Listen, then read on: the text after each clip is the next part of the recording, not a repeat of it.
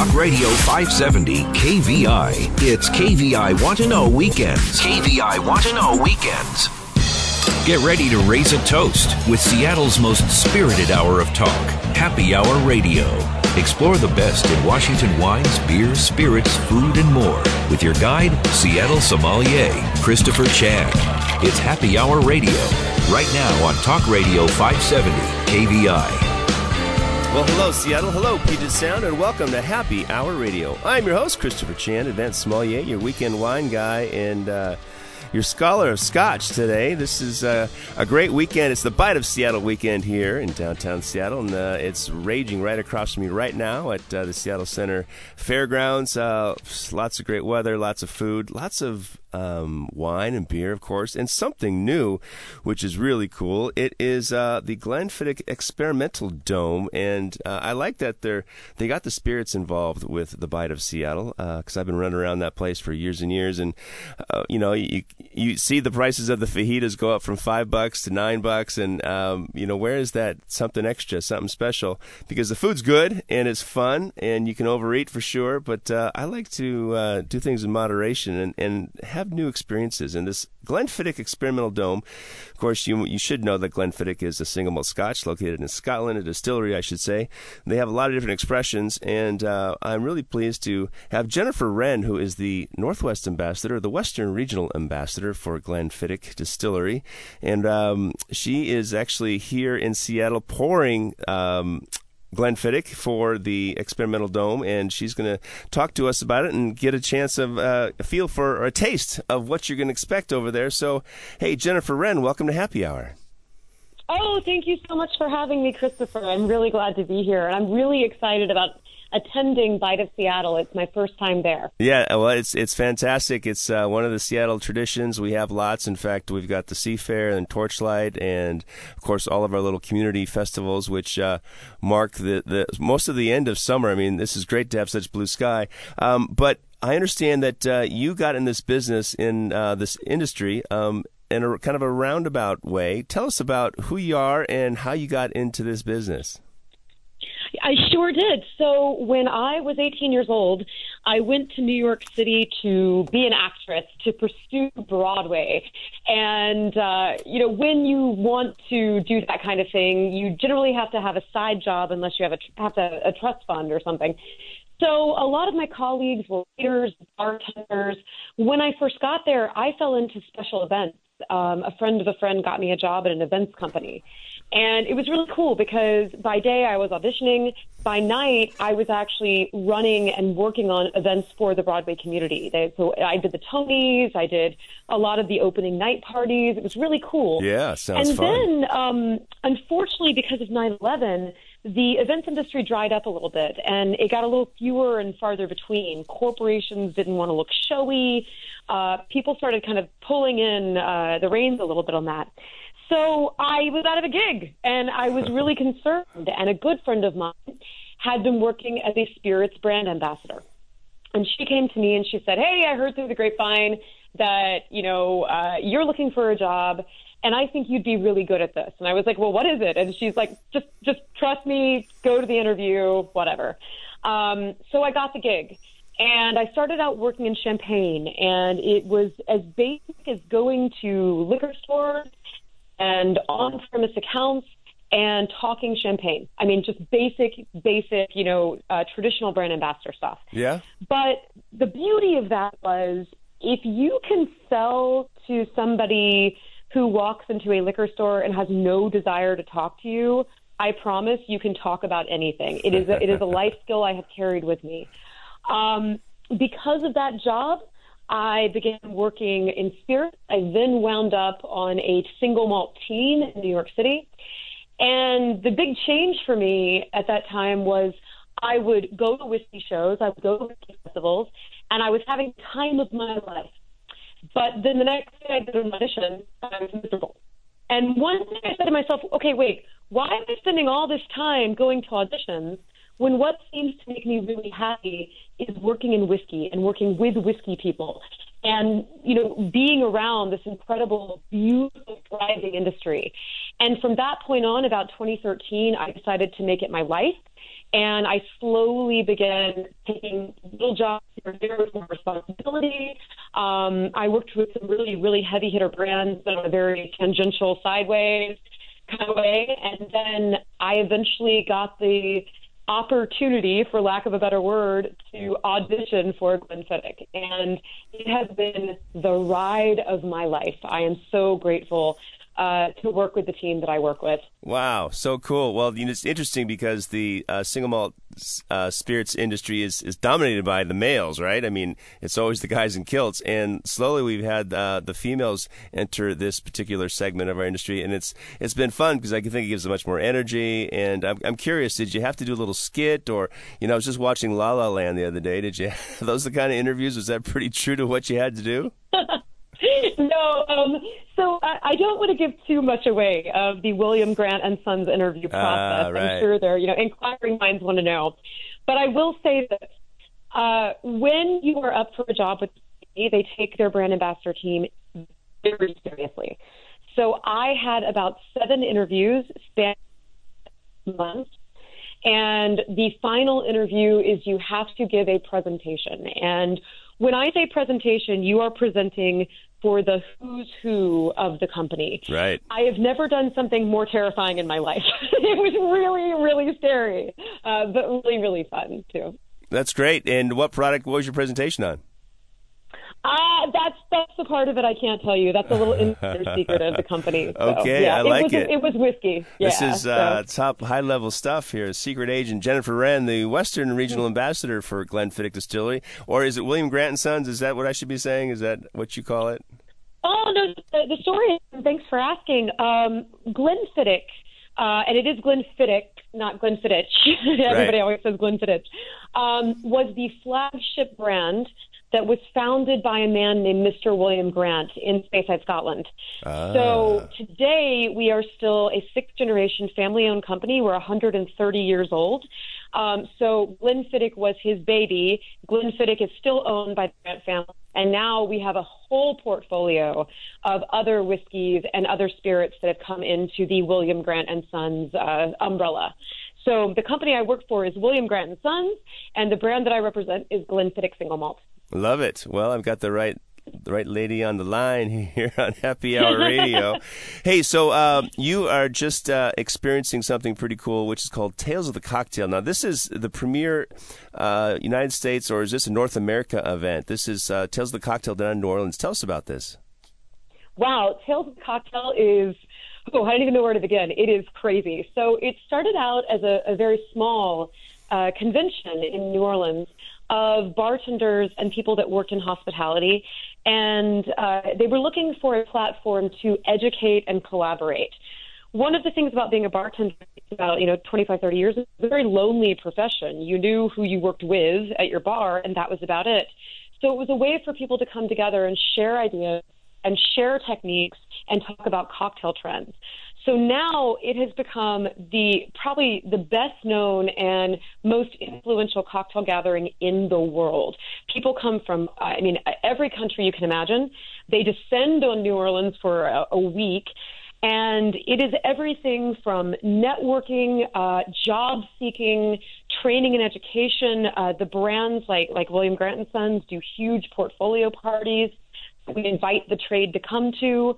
Now, Tales also does what they call Tales on Tour. So they will take this, like a mini version of the convention, and they'll sit down in other cities like Edinburgh, Scotland.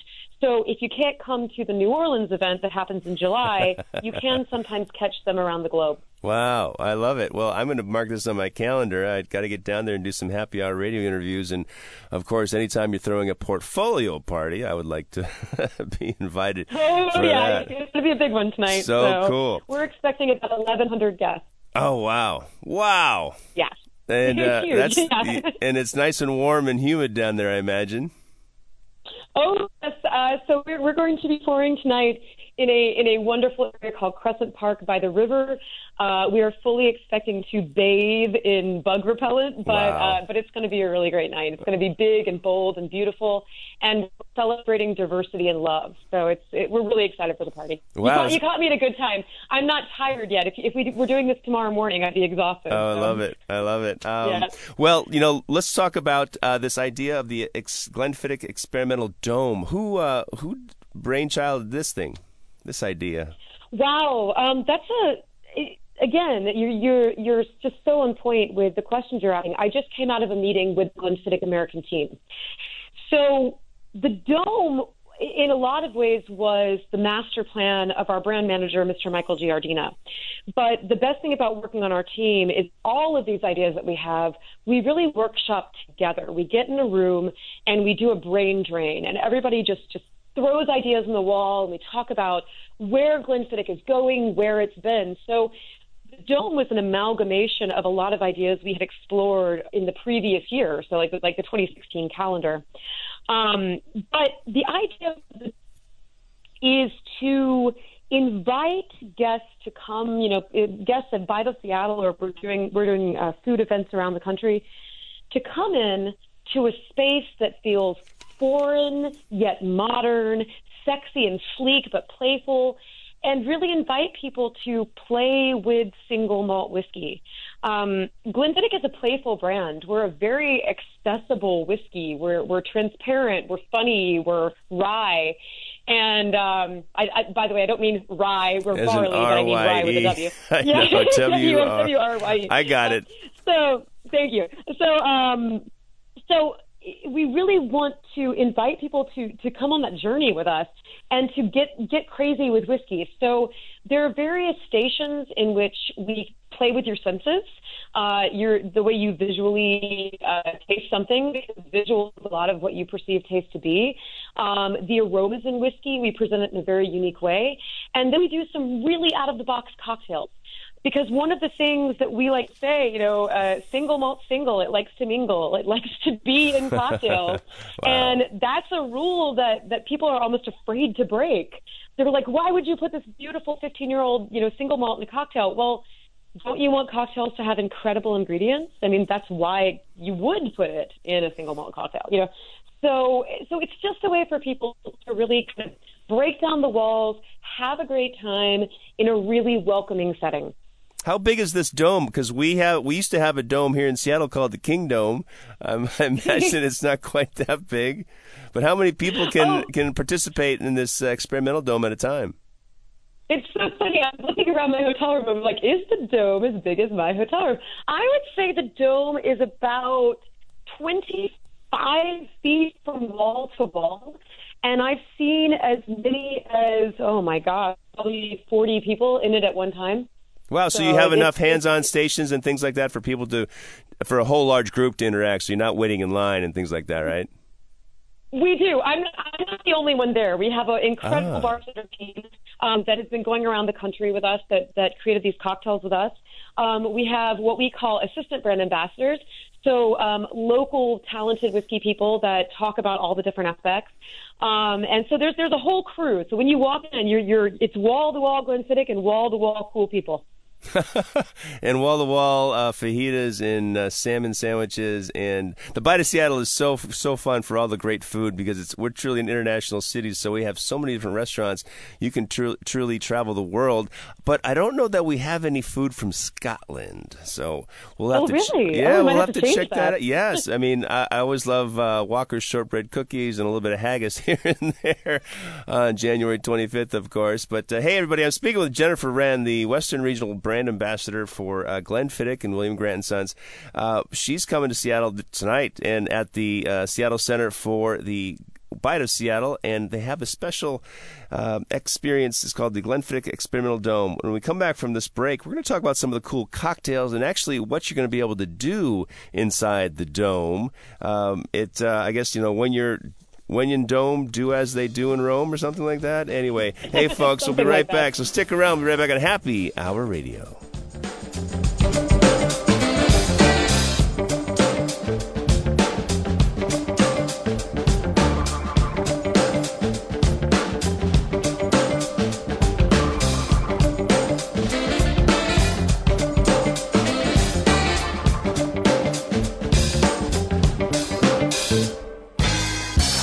Big names, big news. Sean Hannity, weekdays 3 to 6 p.m. Talk Radio 570, KVI. It's KVI Want to Know Weekends, and you're listening to Happy Hour Radio. Now back to Seattle sommelier, Christopher Chan. Hey, Seattle, welcome back to Happy Hour Radio. Time for round two. Hope you got something tasty in your glass or on your way to the Bite of Seattle. Right now, I've got Jennifer Wren, who's standing over at the Glenfiddich Experimental Dome across the street at the Seattle Center, and we're talking about all the cool things that this free opportunity is to expose yourself to Glenfiddich and all the cool stuff that single malt is. So, Jennifer, tell me about what's going to take place in there. I know you can fit 40 people, but what are they going to do? Okay, I don't want to give away all the secrets. There has to be a little bit of mystery. All right. But what they're going to do is they're going to be presented with Glenfiddich in a lot of different capacities. So one of the things we have is a color station that invites you to taste with your eyes. You may know this. Obviously, you know a lot about food and spirits, but people tend to see the color red, for instance, and they will immediately think, oh, this is sweet and fruity, or potentially like cinnamon and spicy. And people see the color blue or green, and they think, oh, this is fresh like a cucumber, or it has like earthy notes, or like sort of watery notes, right? So there's a lot of conversation about the color of whiskey. And most of the color of whiskey comes from the cask that it's aged in. But, there are some companies that actually do darken their whiskey, to get a consistency of color. So within the whiskey world, we always like to say, yeah, of course you're seeing the whiskey, but does darker matter? Does a redder whiskey play better on a shelf? Does a lighter whiskey make people think it's young? So it's kind of going back to older whiskey tropes and older whiskey conversations, but turning it on its head. So that's one of my favorite stations. I love to see people become pleasantly surprised at what they're actually tasting. One of the other stations we have is an aroma station. We have a very, very special mechanism set up so that people get to break down all the beautiful aromas that are in Glenfiddich. So like our 12-year-old has a really, really strong pear or apple component to it. And when we break it down, again, I'm not going to tell you all the secrets, but we break it down in this specific way, that pear just rises right to the top. And it's very different than if you just held a glass to your nose and gave it a whiff. So cool stuff like that. Lots of modern technology. I love it. This is, I think it's great, and this is one of the first things I've ever heard of in the single malt Scotch world, or even the beverage world, I should say. I know that for the wine industry, we're always, blind tasting, and then we have a lot of scents in coffee cups that you can't see, and you try to smell them and figure out what it is. But this is more using the brain's capacity to fool itself, it sounds like, which sounds fun. Yeah, and I mean, the thing is that I think a lot of people, when they're approaching, food or spirits, they don't realize that there are a lot of tricks of the trade. There are food stylists out there that they'll set something on fire behind a hamburger to get like a smoke coming off it, all kinds of crazy stuff. So it's teaching people to take more control of their perception, and therefore, if they understand what they're being presented with, then they enjoy it more. And then they can put it in the context of, oh my gosh, single malt is not just this inaccessible thing. Now I have all these tools, I have all these ideas, I can just have a good time with it. I like it. So when I was the director of wine and spirits at that private club, one of the things we always talked about through our single malt Scotch committee was the idea of complexity. And, we had this great debate, is the complexity of a single malt Scotch is unique, and there's some sense of infinity there, whereas it's infinite and it keeps going. You can talk about it all day, but is a single malt Scotch more complex than a blended Scotch? When you think about a blended Scotch, you've got up to 40 different whiskeys in there, so you would think that would be more complex. What's your take on that? Well, okay, so I'd say, first of all, and I very rarely say hard and fast rules, but there is no difference in quality between a blended malt or a single malt. I've had some of the most beautiful blended malts in the world, and I've had some of the most beautiful single malts in the world.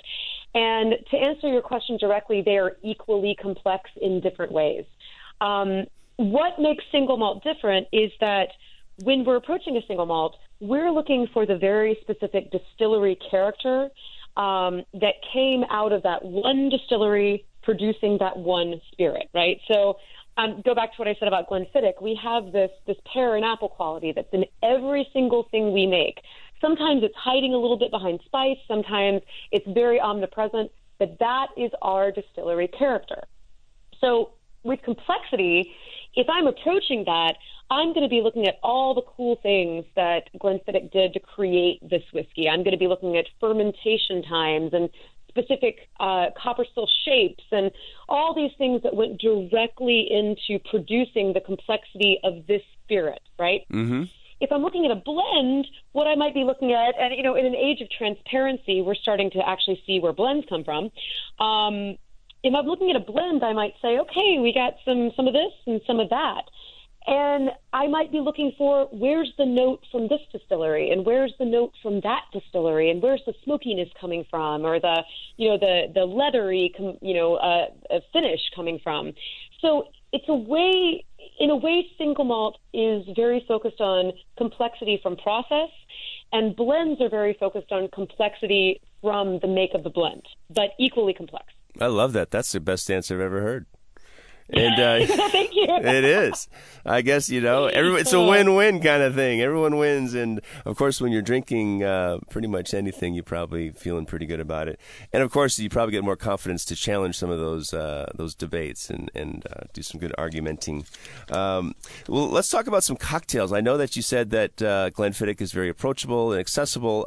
I understand that. Are you having special cocktails at the Bite of Seattle as well? We are having special cocktails, and unfortunately, I don't know the ones that we're going to be serving today.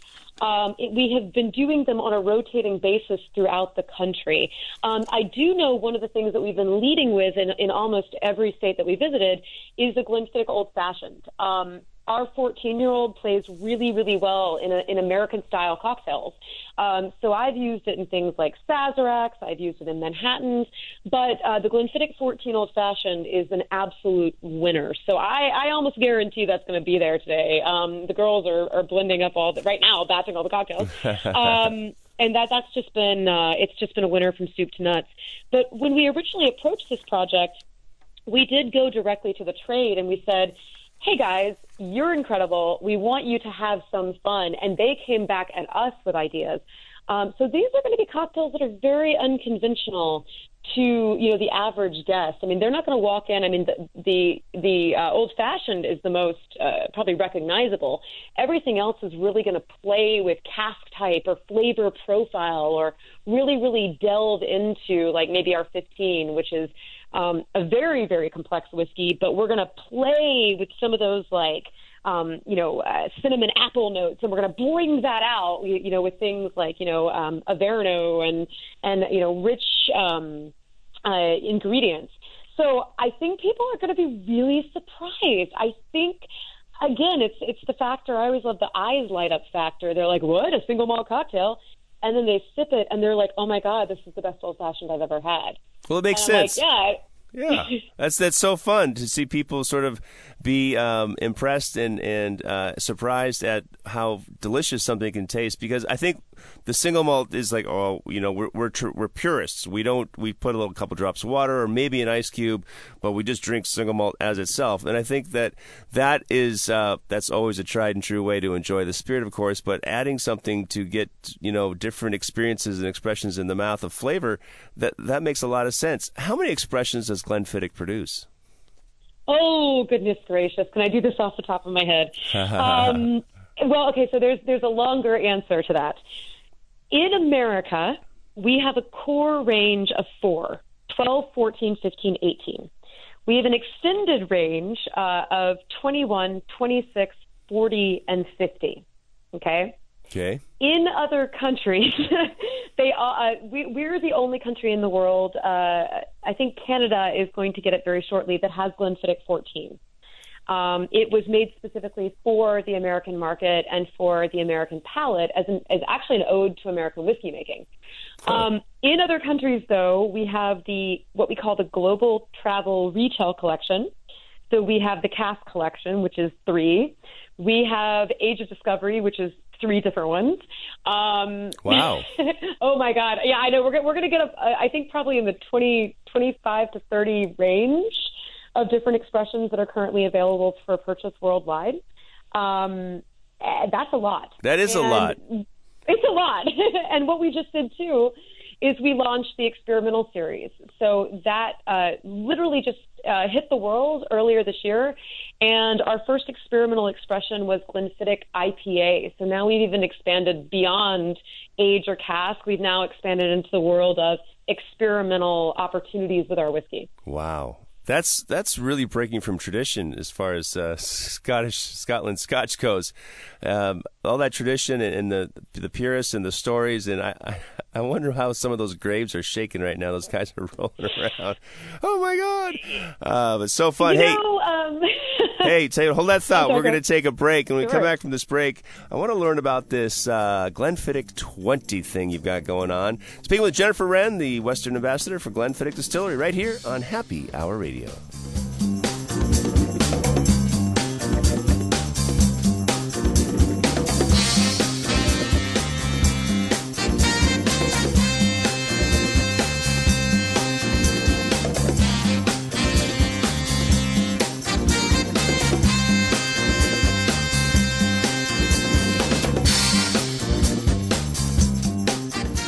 He's back, and he's in charge. Kirby Wilbur, live and local, weekdays 9 to noon. Talk Radio 570, KVI.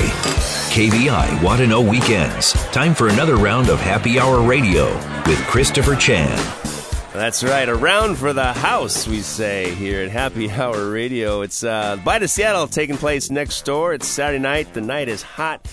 And this is time for segment 3, round 3 as it is. I got 3 bottles of beautiful single malt Scotch whiskey before me. I've got this lovely Glenfiddich Indian Pale Ale, it says actually, which so I'm curious about this. The 14-year-old Glenfiddich is one of the stalwarts of our industry that is made for the American palate. And of course, a brand new experimental whiskey called the Glenfiddich Project 20. Now, Jennifer, let's talk about, I know you talked about 25 plus different expressions throughout the world, but here today I've got this thing called Indian Pale Ale.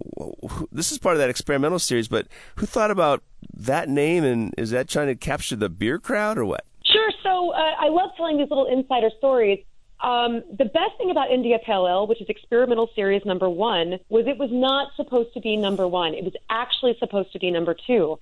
Because Project 20 was in development during the time that India Pale Ale came to be. It was already something that was in the works.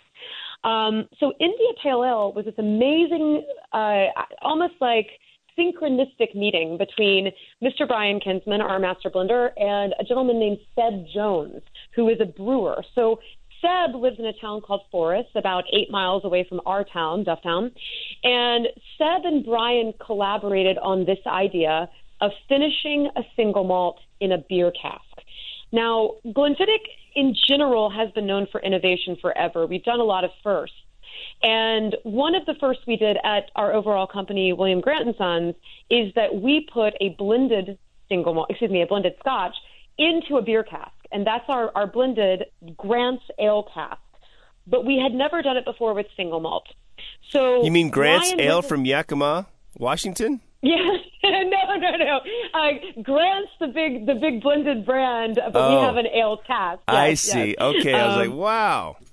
Yeah, that's our blended Scotch. So Glenfiddich and Balvenie are our single malts, and Grant's is our blended. But so what Brian did is he collaborated with Seb. And in lieu of just going to Seb and like taking some barrels and bringing them back, we actually worked with Seb to create an India Pale Ale to only put in a cask to finish Glenfiddich. So the India Pale Ale is actually chemically created to basically make Glenfiddich sting, to bring out our fruit notes, to bring out our vanilla notes, to play back and forth against the flavors of the beer. So what we do is we have Seb creates that beer for us. We bring that beer back to the distillery. We put it in American oak casks for just about 4 weeks. We take the beer back out, and we put our Glenfiddich in there for 4 months. So it is literally an American oak barrel, ex-bourbon. Beer goes in it. and then it becomes an ex-India Pale Ale, ex-Bourbon American Oak cask that we use to finish Glenfiddich. Wow. So what happens to the beer? Do you guys get to drink the beer?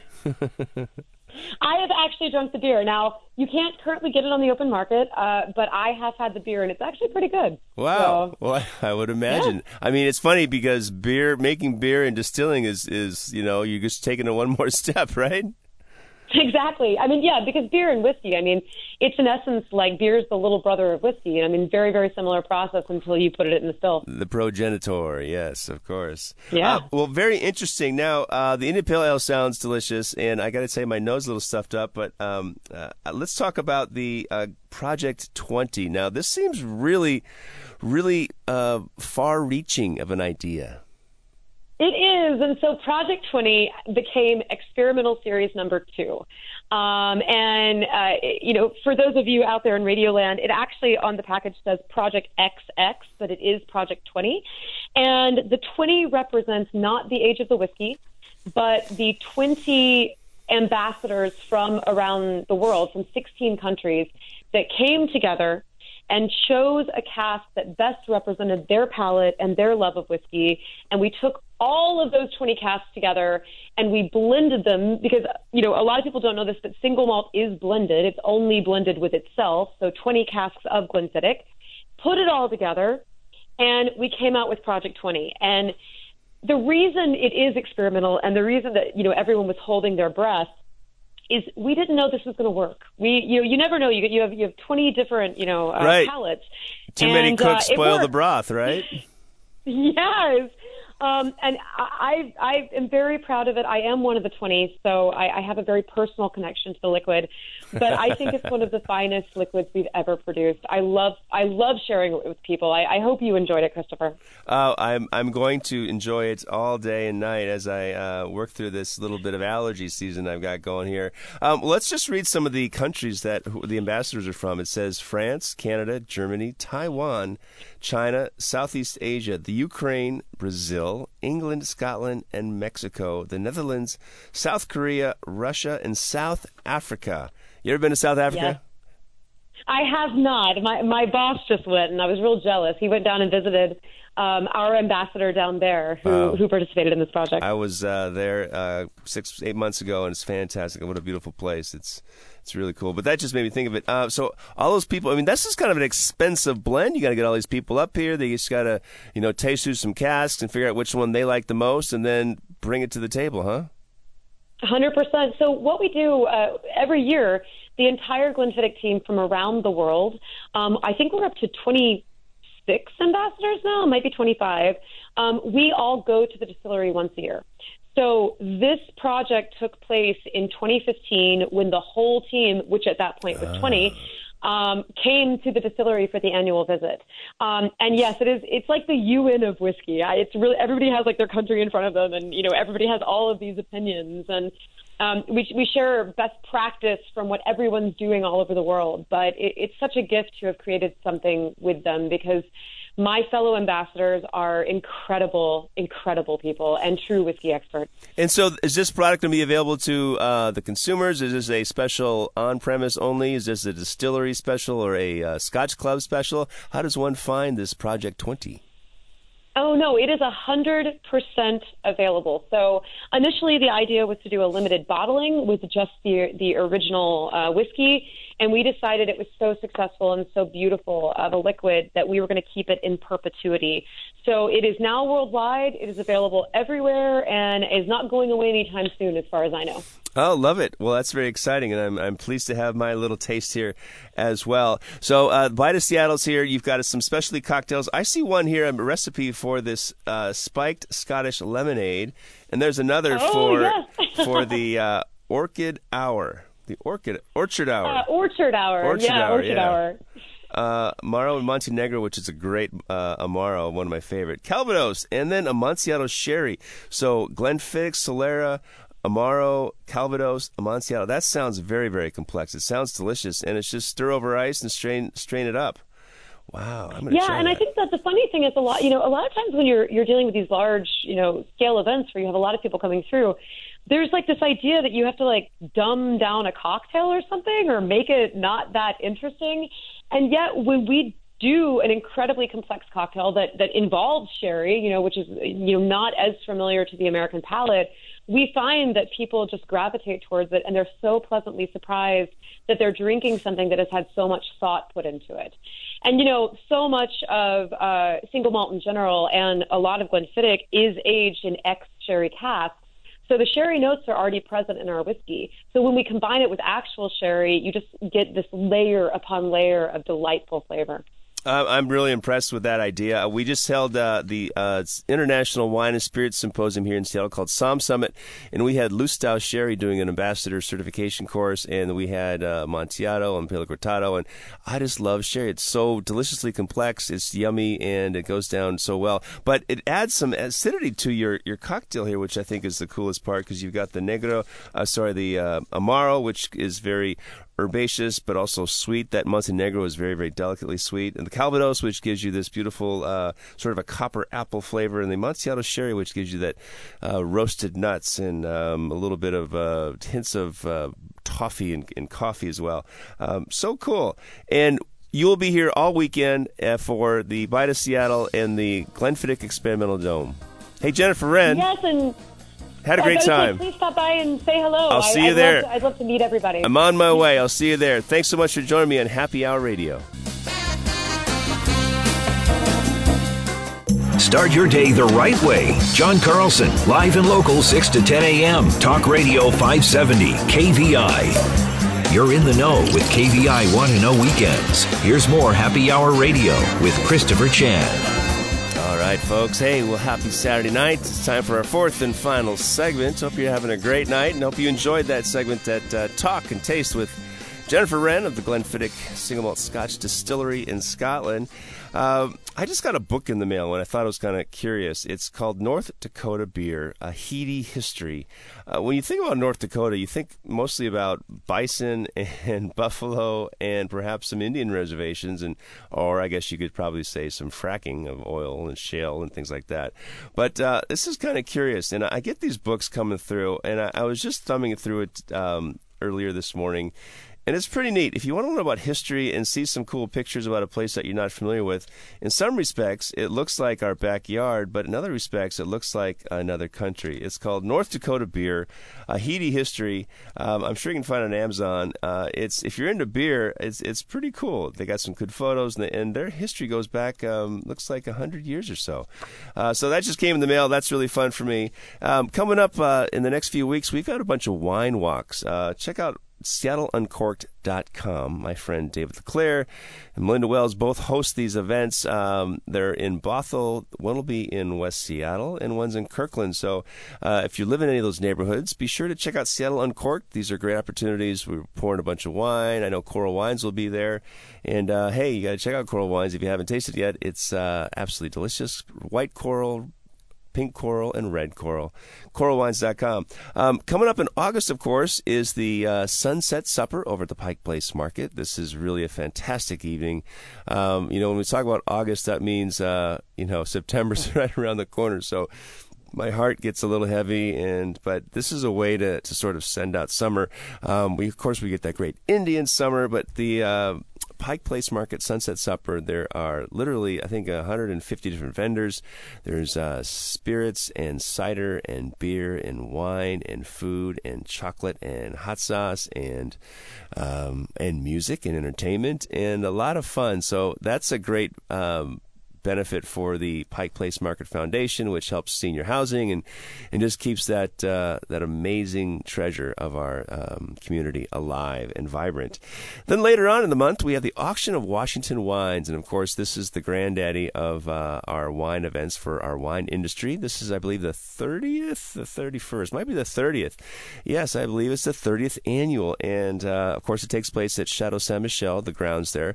Now, there's 3 tiers here. We've got got the picnic, the Winemaker's Picnic on Thursday, which is really cool. It starts like at 4 o'clock and goes to about 8. It's in the twilight, and you got winemakers running around pouring their wine, and you got the Taste of Tulalip or Tulalip Company. They're catering, providing fantastic food. I mean, really amazing food. You got this gigantic dessert station, and of course some good entertainment as well. It's the auction of Washington wines. All proceeds benefit Children's Hospital, and of course the Washington State University Enology and Viticulture Center in their school, so we can keep getting top-notch scientists to help us make better wines and grow better grapes and keep pests away and do all that fun stuff. And then you got to circle the date coming up in November. I know it's far away, but when you think about being warm in the sun and having a great beverage, think about Holiday Wine Fest, because you'll be warm inside. It's Saturday, November 11th. It's over at the Seattle Center Exhibition Hall, and the proceeds benefit scholarships for our wine industry and spirits industry professionals, the Somm Summit Scholarship Foundation, and that is part of our Somm Summit International Wine and Spirits Symposium.